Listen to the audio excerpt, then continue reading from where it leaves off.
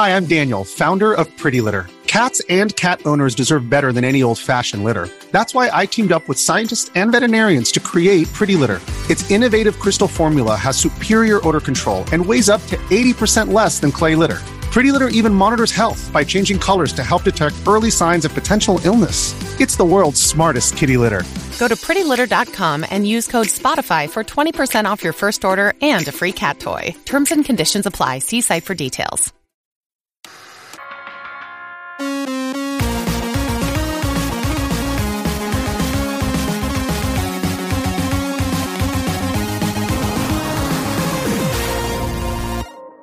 Hey everybody, welcome to this week's podcast. As I've been doing, I'm going to announce another person that's going to be at Retro World Expo the last week of August in Hartford, Connecticut.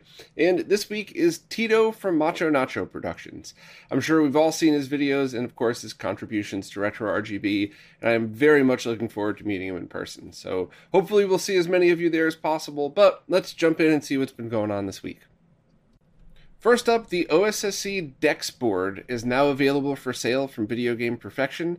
Price should come in just around $100, give or take where you live for shipping and stuff like that. And this is the device that essentially turns the DE10 Nano, the same dev kit that you use for a Mister, into an OSSC Pro Lite. I went through all of the features with its creator Marcus on a live stream. I really think it absolutely has a place. It's not for everybody, but I'm sure there's a bunch of people watching that know this is definitely for them. I would love to see a cool case made for it. Maybe the community could make a 3D printed case to make it feel a little bit more solid on there, but performance is excellent. The only thing in that live stream that I did not get right was the lag test. I think at first, if I'm remembering correctly, Marcus said he was going to be a little bit late, so I figured I would set up a CRT behind me, do a lag test, and then wait for Marcus to come on, and then he ended up being on time, and I didn't know what to do. I didn't want to bore everybody to death with setup, so I just kind of jumped in and used the capture card, and it was a mistake. I didn't get any of the readings right.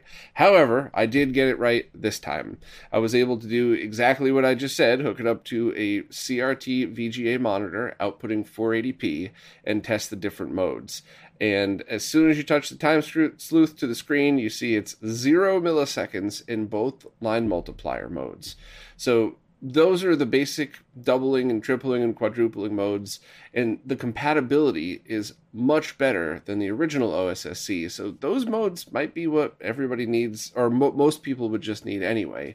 Now, I did also test the scalar mode, which had about 18 milliseconds of lag, and Marcus was talking about that in the stream as well, and how he's going to continue to work on the code for that, try to get the latency down, but that's going to add for some more features that you would not be able to do on the others, such as rotation and things like that. And I believe BFI in the 120 hertz mode would be in this mode as well. So once the next firmware revision's out, I'll jump back and do another live stream testing this and kind of see where it's at. But I still really think that that this is a great device for some people. It would be a good addition to hold you off until the main OSSC Pro's out, but it's not going to be the best device for everybody. So maybe check out the post in the stream and see what you think. The MK8330 ISIS sound card is now available for sale. This is the card that Reese talked about a couple months ago that's designed by Karapi, that is meant to replace some of those Sound Blaster alternatives from the older PC cards. So if you want to use original PCs with original-ish hardware, this is definitely something that you should look into. The price is around $100, and also if you want the E-Wave wavetable board, it's going to add another 50 on top of it, give or take. So that is still a €15 saving over buying that separately. So if you wanted to buy them both, now is probably it's probably a good time to just bundle them together and save a little bit. But basically, this is just something that if you're into retro PCs, you should absolutely check this out. Check out Reese's videos on it, as well as some of the other components like this, because buying new versions that are homebrew created of older products results in a brand new product that performs like the originals. So you don't have to worry about things going bad, and it might be easier to find or to deal with drivers. Any other old people listening that remember what it was like to do drivers in Windows 3.11 or Windows 95 at the beginning, or Windows NT? So Yeah, it's makes things a lot easier. But anyway, please check out Reese's video on this if you want more info. I think this is really awesome, and things like this are really awesome for retro PC users. This week's podcast is once again brought to you by JLC PCB, and this week I want to talk about how to order a stencil along with your PCB order. So first, why would you want a stencil? Well, if you have a PCB with a lot of surface mount components on it, manually soldering each component is a giant pain and takes a lot of time. So if you have a reflow oven, or if you're really good with a hot air rework station, you could use a stencil to drag solder paste across just the SMD pads, use tweezers to place your components individually, and then just use heat to stick them to the board. Now, how to do that would require an entirely separate video, but if you know that that's something you want to do, and if that would make your life easier, all you have to do is drag your Gerber file the same exact way you normally would into JLC PCB's website, and then select all of your options and scroll down to the bottom to select a stencil. Then if you want, you could also say if you want just the top or bottom of the PCB, or if you want one stencil for each, which of course would add a little cost because it's making two different stencils, but that's all you have to do. Also, if you're like me and you've placed a PCB order but then forgot to make a stencil with that, you could also just have only a stencil made for you. The options are all the same as if you had added it along with the PCB. You just have to select top, bottom, or both, or one or two stencils. Also, while this does affect shipping, JLC PCB offers many different shipping options, ranging from incredibly affordable to expensive, but arrives very quickly. So absolutely, whatever shipping options for your budget, wherever it is that you're located. I'm showing options for both US and Canada here, and shipping's never going to be a problem with JLC PCB. So that's it for this time, but check out my other JLC PCB segments and previous weekly roundups for more info on how to order PCBs, how to order PCB assembly, and more info on the company. Developer WebHDX has just released his PicoBoot mod chip for the GameCube, which is a mod chip based off the Raspberry Pi Pico that can install right alongside the DVD drive and allow you to boot into homebrew like Swiss or Game Boy Interface or any of the other awesome things we talk about via the SP to SD to SP2, the bottom adapter thingy that allows you to put a micro SD card in one of the bottom connections of your GameCube. Tito from Macho Nacho Productions did an awesome video going through installation and what to expect with it and how it works. But basically, if you were looking to mod chip your GameCube, this seems like the way to go. It's got advantages over the original Xeno GC, I think, is the one that most people were using for a while, and you don't have to worry about booting with an action replay disc, which is what I've been doing since I don't have a chipped GameCube anymore. I think this would probably be a very good addition to that, so I might look into it. Also, every time I see an awesome project like this, I appreciate exactly what it is in its current form, but I also see the potential for where it might be able to go in the future. So when I have these suggestions or daydreaming, whatever you want to call it, please don't think I'm taking away from developers like WebHDX that do such awesome work. I'm just excited and daydreaming along with it. But I wonder what could be added to this now that we have the root and the base of it. Can a Wi-Fi module be added to it, or one of the versions of the smaller Raspberry Pi boards that have that built in? And if so, what would that allow? Could that just allow over-the-air updates, or maybe control with a smartphone or something? I'm not sure why you'd want to do that, but or could it actually do something like start the potential process of adding or loading ROMs over Wi-Fi? It might be that it has to do something like copy it from Wi-Fi to your micro SD card or something like that, which is still probably helpful if you're running a retro NAS or basically any server, or is that just impossible? I don't really know, and I think, once again, I think the PicoBoot mod chip is awesome in its current form, but I do really love being a nerd and always thinking about where projects like this could go in the future. So WebHDX is already talking about version 2, so who knows what awesome features might be coming in the future. But if you wanted to add a mod chip to your GameCube, absolutely give Tito's video a watch and see if this one's for you. The open source SCART coupler is now back in stock at Castlemania Games. This is a device that is absolutely not for everybody, I'll start out by saying that, but it's essentially like a 1-inch shielded SCART cable. The price is $25 plus shipping, which is about the same as or less as a shorter shielded SCART cable. But I really do think there are plenty of situations where this would be better than a SCART cable just for your setup and workflow. Not that it would perform better. It performs exactly the same as about a 1-inch shielded cable would anyway. But I really love this device, and there's plenty of options. If you're just looking for one, buying one is definitely cheaper than trying to figure out how to make everything else. But if you wanted to make a couple for your setup, then you could, it's fully open source, you could have the boards made, you could order some SCART heads and 3D print your own cases. And in fact, Greg from Laser Bear even made a jig so that you could hold it in place while soldering the SCART connectors, which would make it easier to have it all line up when it's over with. So overall, I really love this thing. Please check out the video I did on it, because I just think it's one of those things where if you think about it, it might be something that you could use. I also always laugh seeing all the people that don't quite get it and start commenting on the video before actually watching it. But with the proper cable routing and strain relief, this thing could absolutely be a massive help to people. Or not. Maybe your setup is exactly the way it should be and you have no use for this at all. That's awesome too. That's why I love stuff like this. It's a great tool that may or may not be for you. So maybe check out the video and decide for yourself. And then if not, or if you do want to buy it, links to Castlemania games are right in the description. This episode is brought to you by Reese's Peanut Butter Cups. In breaking news, leading scientists worldwide are conducting experiments to determine if Reese's Peanut Butter Cups are the perfect combination of peanut butter and chocolate. However, it appears the study was inconclusive, as the scientists couldn't help but eat all the Reese's. Because when you want something sweet, you can't do better than Reese's. Find Reese's now at a store near you. Retrobit has just opened pre-orders on their Big 6 Genesis controller, and I kind of have mixed feelings about all of this.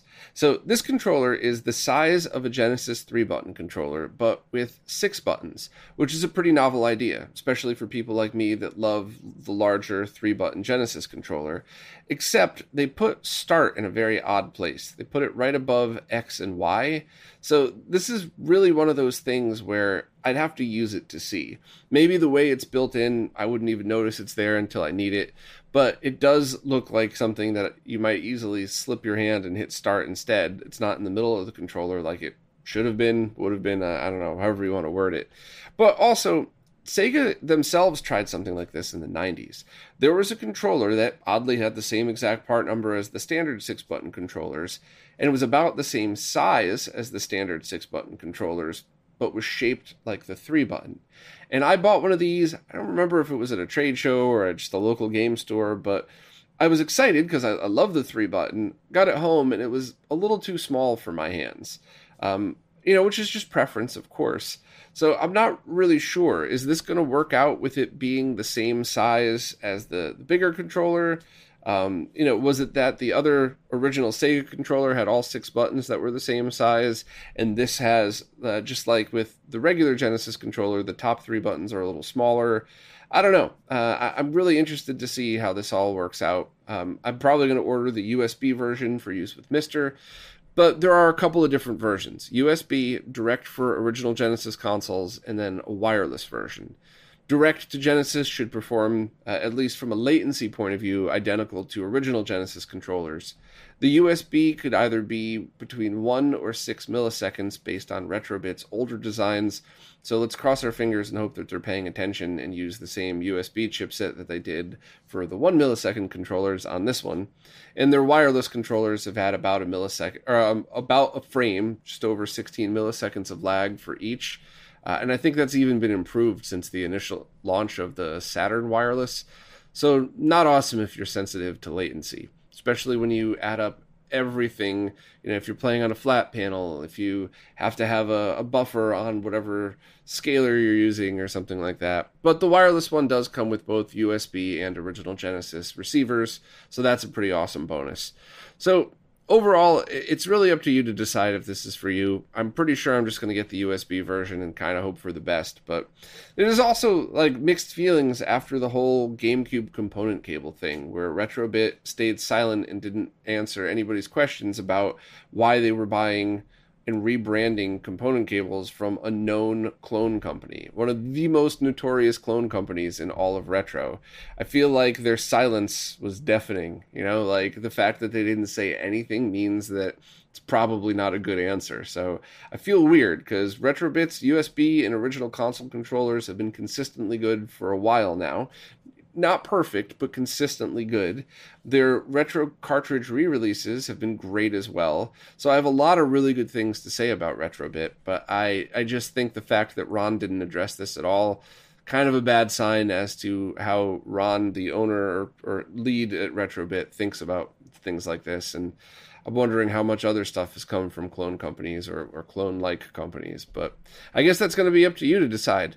People in the comments have made it very clear that some people couldn't give a shit if something's a clone and doesn't really care if money is taken away from good developers who can no longer afford to do this because of clone. And, I often wonder why people like that would watch a podcast like this. But I think most people are in the same boat of they don't like cloning, and if they know a product's a clone and something else is similarly priced, they won't buy it. So hopefully I could swing back around and finish that conversation about clone companies, but it's off the topic of this, I guess. It's just kind of a looming black cloud hanging over Retrobit for me personally, because I kind of lost all trust after that. So let's cross our fingers and hope at least the tech side of things is good, and the USB controller only has a millisecond of lag.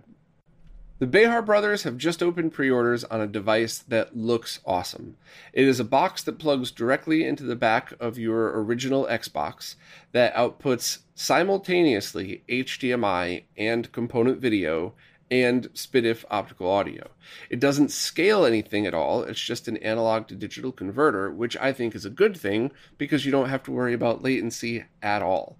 Essentially, what it appears that the Behar brothers did, just based on how this is set up, is they took a buffer chip like a THS 7374. I don't know if that's it or not, but they took a buffer chip, split the component video output, one going directly to the component outputs and the other one going to an analog to digital converter, and then also breaking off the audio from that. And if that's how they did it, or even if that's the basic route of how they did it, regardless of the chip that they used, it's 100% safe to use everything at the exact same time.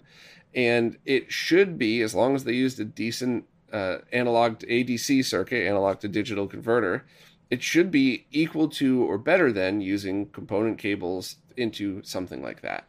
I only say better than just because of the basic rule of the longer the length of cable with analog video, the more chance of something going wrong. But if you're using like HD Retrovision cables through that Xbox converter, then it probably is going to be the same. But if you're using cheap component video cables, unshielded ones, this has the potential to be a huge step up. And the fact that you get analog and digital out of this is amazing. It's great for streamers, it's great for people with multiple displays, and I really hope to see more products like this on the market. The price came to $75, which included shipping to the NYC area, which I think is a pretty fair price, especially if you consider the cost of really good shielded cables in a converter, or just the fact that we're in the middle of a global part shortage and they're still able to put these things out. So I'll, at the very least, do a live stream on it when it comes in. If there's something really good or really bad about it, no disrespect, I'm a reviewer and a developer. That's how it goes, right? You got to just review what comes through. But I'll give an honest review either way, depending on what it's like. Maybe I'll do a short video or just a live stream. But either way, I'm excited for this. I think it's a cool product, and I'd love to see more like it that allow for both simultaneous and multiple outputs. So you don't need to buy a bunch of different solutions. All you need is this. So shout out to the Behar brothers for making it. Can't wait to get mine, and it should arrive sometime in August, according to their website. Now it's time for this week's Mr. Updates, care of Lou from Lou's Retro Source. I actually got the opportunity to meet Lou in person for the first time last week, which was a lot of fun. Unfortunately, I was running like an hour behind, so I really just got to say hi, take a selfie, do a shout out on Twitter, and that was it. But very cool to meet him in person. Hopefully we'll see him at some of the events at Brooklyn Video Games, Brooklyn Arcade at some point in the future. But anyway, let's run through and check out what we got.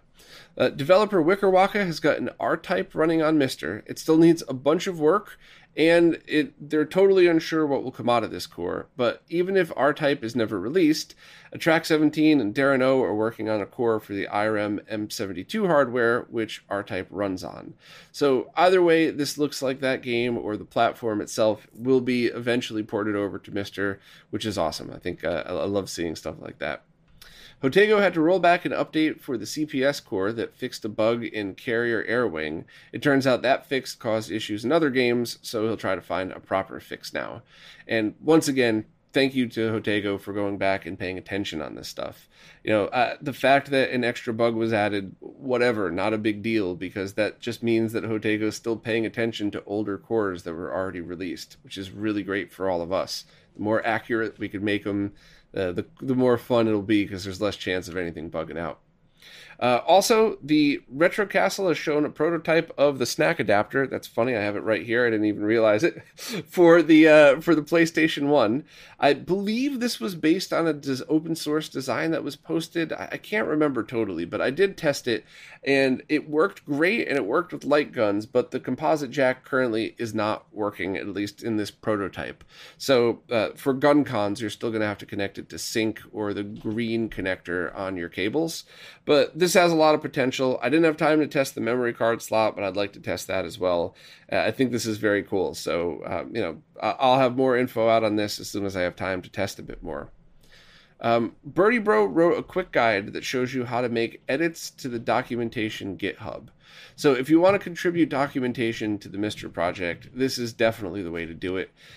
Having things posted on the main GitHub and having things where everybody could have one place to get the tech info, I think is really important. And obviously that's the goal of the Console Mods Wiki as well, so people don't have to go to 20 different places trying to hunt down the answer to things.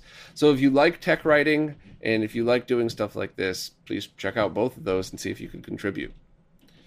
Also, Track 17 and Darren O was working on another Nichibutsu arcade game, Sky Robo, also known as Big Fighter. So you could get this one in its beta form just by using the Update All script and enabling unofficial distributions, but I believe this is still a work in project. Also, FPGA implementations of these chips that we have are pretty awesome, which means like Stephanie Allaire did a while back, where she took Otego's YM2612 chip, I think that was the right one, it might have been the other one, and put it on its own dedicated little FPGA and made a chip replacement for it. But another way to do that is turning that FPGA into an ASIC, which in the confines of making one or two is probably a lot of work and unnecessary. But if you had a project where you wanted to make 10,000 of something, it might be amazingly cost effective to do it that way if you had the skills and the tools to do it. So Matthew Venn on Twitter has shown that doing something like that is at least possible with open source tools. And that's something that I would really love to see the community jump in on and see what else we could do, because there's a lot of chips for arcade boards that you can't get anymore that I think it would be amazing to have those run off as replacements. But there's a ton of other uses for things like that. I mean, heck, even having better Nintendo on a chip or Genesis on a chips, I think would be great. And, I wish companies like Retrobit would be paying more attention to the community and less attention to the clone companies, because I would love to work with them on something like that so that they could just make much better, incredibly accurate clone consoles that we would love to buy rather than some of the junk that's already out there. And that's junk for all of the companies. That's not a shot at Retrobit there, because all of them just take the Nintendo on a chips that are out there, slap it on their own board and sell it. They don't really redesign that. But if somebody did, that means these clones could get really good. Also, sound for Pierco's Rodland core is starting to be implemented. It's based on Hotego's YM2131 sound chip implementation. So that's pretty good. It's always good to have audio coming along in these games as well. And also, Robert posted a huge update to the PlayStation core. There are so many different things in there I wouldn't even begin to try to walk through. But one of the coolest ones is there's a hack for PAL games to run at 60 hertz without being cut off vertically. So if you're in PAL land or want to play a couple of handful PAL exclusives that are pretty cool, that's a neat option. But honestly, if you're into the PlayStation stuff, check out the change log for all of the things that Robert did, or if you're subscribed to his Patreon, that's the best way to go about doing it. But very cool updates and very neat to see how accurate that core actually is. I was having a conversation on Twitter with a couple of people doing capture analysis, as well as Christoph from the PS1 digital team, and really discovering how accurate this core actually is. So it's pretty cool to see all that. But anyway, if you want more details on all of this stuff or more info, please check out Lou's posts. And of course, subscribe to Lou on YouTube, because without him, all of these awesome updates wouldn't be consolidated in one place. And I think that's something that is really awesome, that we get to just skim through these and be updated as to what's going on in the Mr. world. So subscribe to Lou, and thanks, of course, to everybody who contributes in any way to the Mr. project. I recently posted an interview with Paul and Drew, who are the devs behind the MK Plus hacks for the arcade version of Mortal Kombat. Sorry, I know I said that wrong. Let me try that again. I don't want to offend any MK fans. For the arcade versions of Mortal Kombat! But to be honest, calling them hacks is an unfair understatement. These are completely rewritten and updated versions of the games, where they went in and added missing characters, added missing moves and fatalities, put certain stages back in. I mean, the list of changes is way too long to even begin to talk about in a segment like this, or to be honest, even in a long-form podcast. So my suggestion is, even if you're the slightest bit of an MK fan, check this one out, give it a listen. As always, these are available everywhere audio podcasts are found, and of course as a YouTube video as well. But I really recommend checking out this interview, because there's so much that went into this project. It's one of my favorite ones out there. And of course, if you want all of the details, go in and check out the change logs in the Discord server and stuff like that. The only other thing to note is their website is currently down. We talked about that in the interview, and it'll be back up at some point soon. So a lot of the documentation that's out there, you can still find on the Discord server, but it's not as easily and readily available as it was. I also want to try to put a guide together on, I know this already exists, but I want to put a Bob version of the how to use this on MAME guide. Paul and Drew were patient enough after the interview to sit there with me and make sure that I got mine working. So hopefully I will show them that they've used their time wisely, because I'll go back out and show everybody else how to use it as well, so they don't have to continuously answer the same questions for stuff like that. But honestly, I just can't say enough good things about these ROM hacks, and the UMK3 Plus version is in an excellent place right now. Mortal Kombat 2 Plus is also great. I think it's really ready for people to hit it hard, and MK1 is still in beta, but I'm sure it's still fun for any fans of the original game to play. So definitely check that one out, and thanks, of course, both to Paul and Drew for taking the time to do the interview and the tremendous amount of time to make those hacks. Well, that's it for this time. As always, thanks to everybody who watches, listens, plays nicely in the comments, and of course, and especially thank you to everybody who supports in any way possible, because it's you who's keeping all of this stuff going, as well as the tremendous amount of behind-the-scenes research that goes into this. So thank you all so much, and I'll see you next week.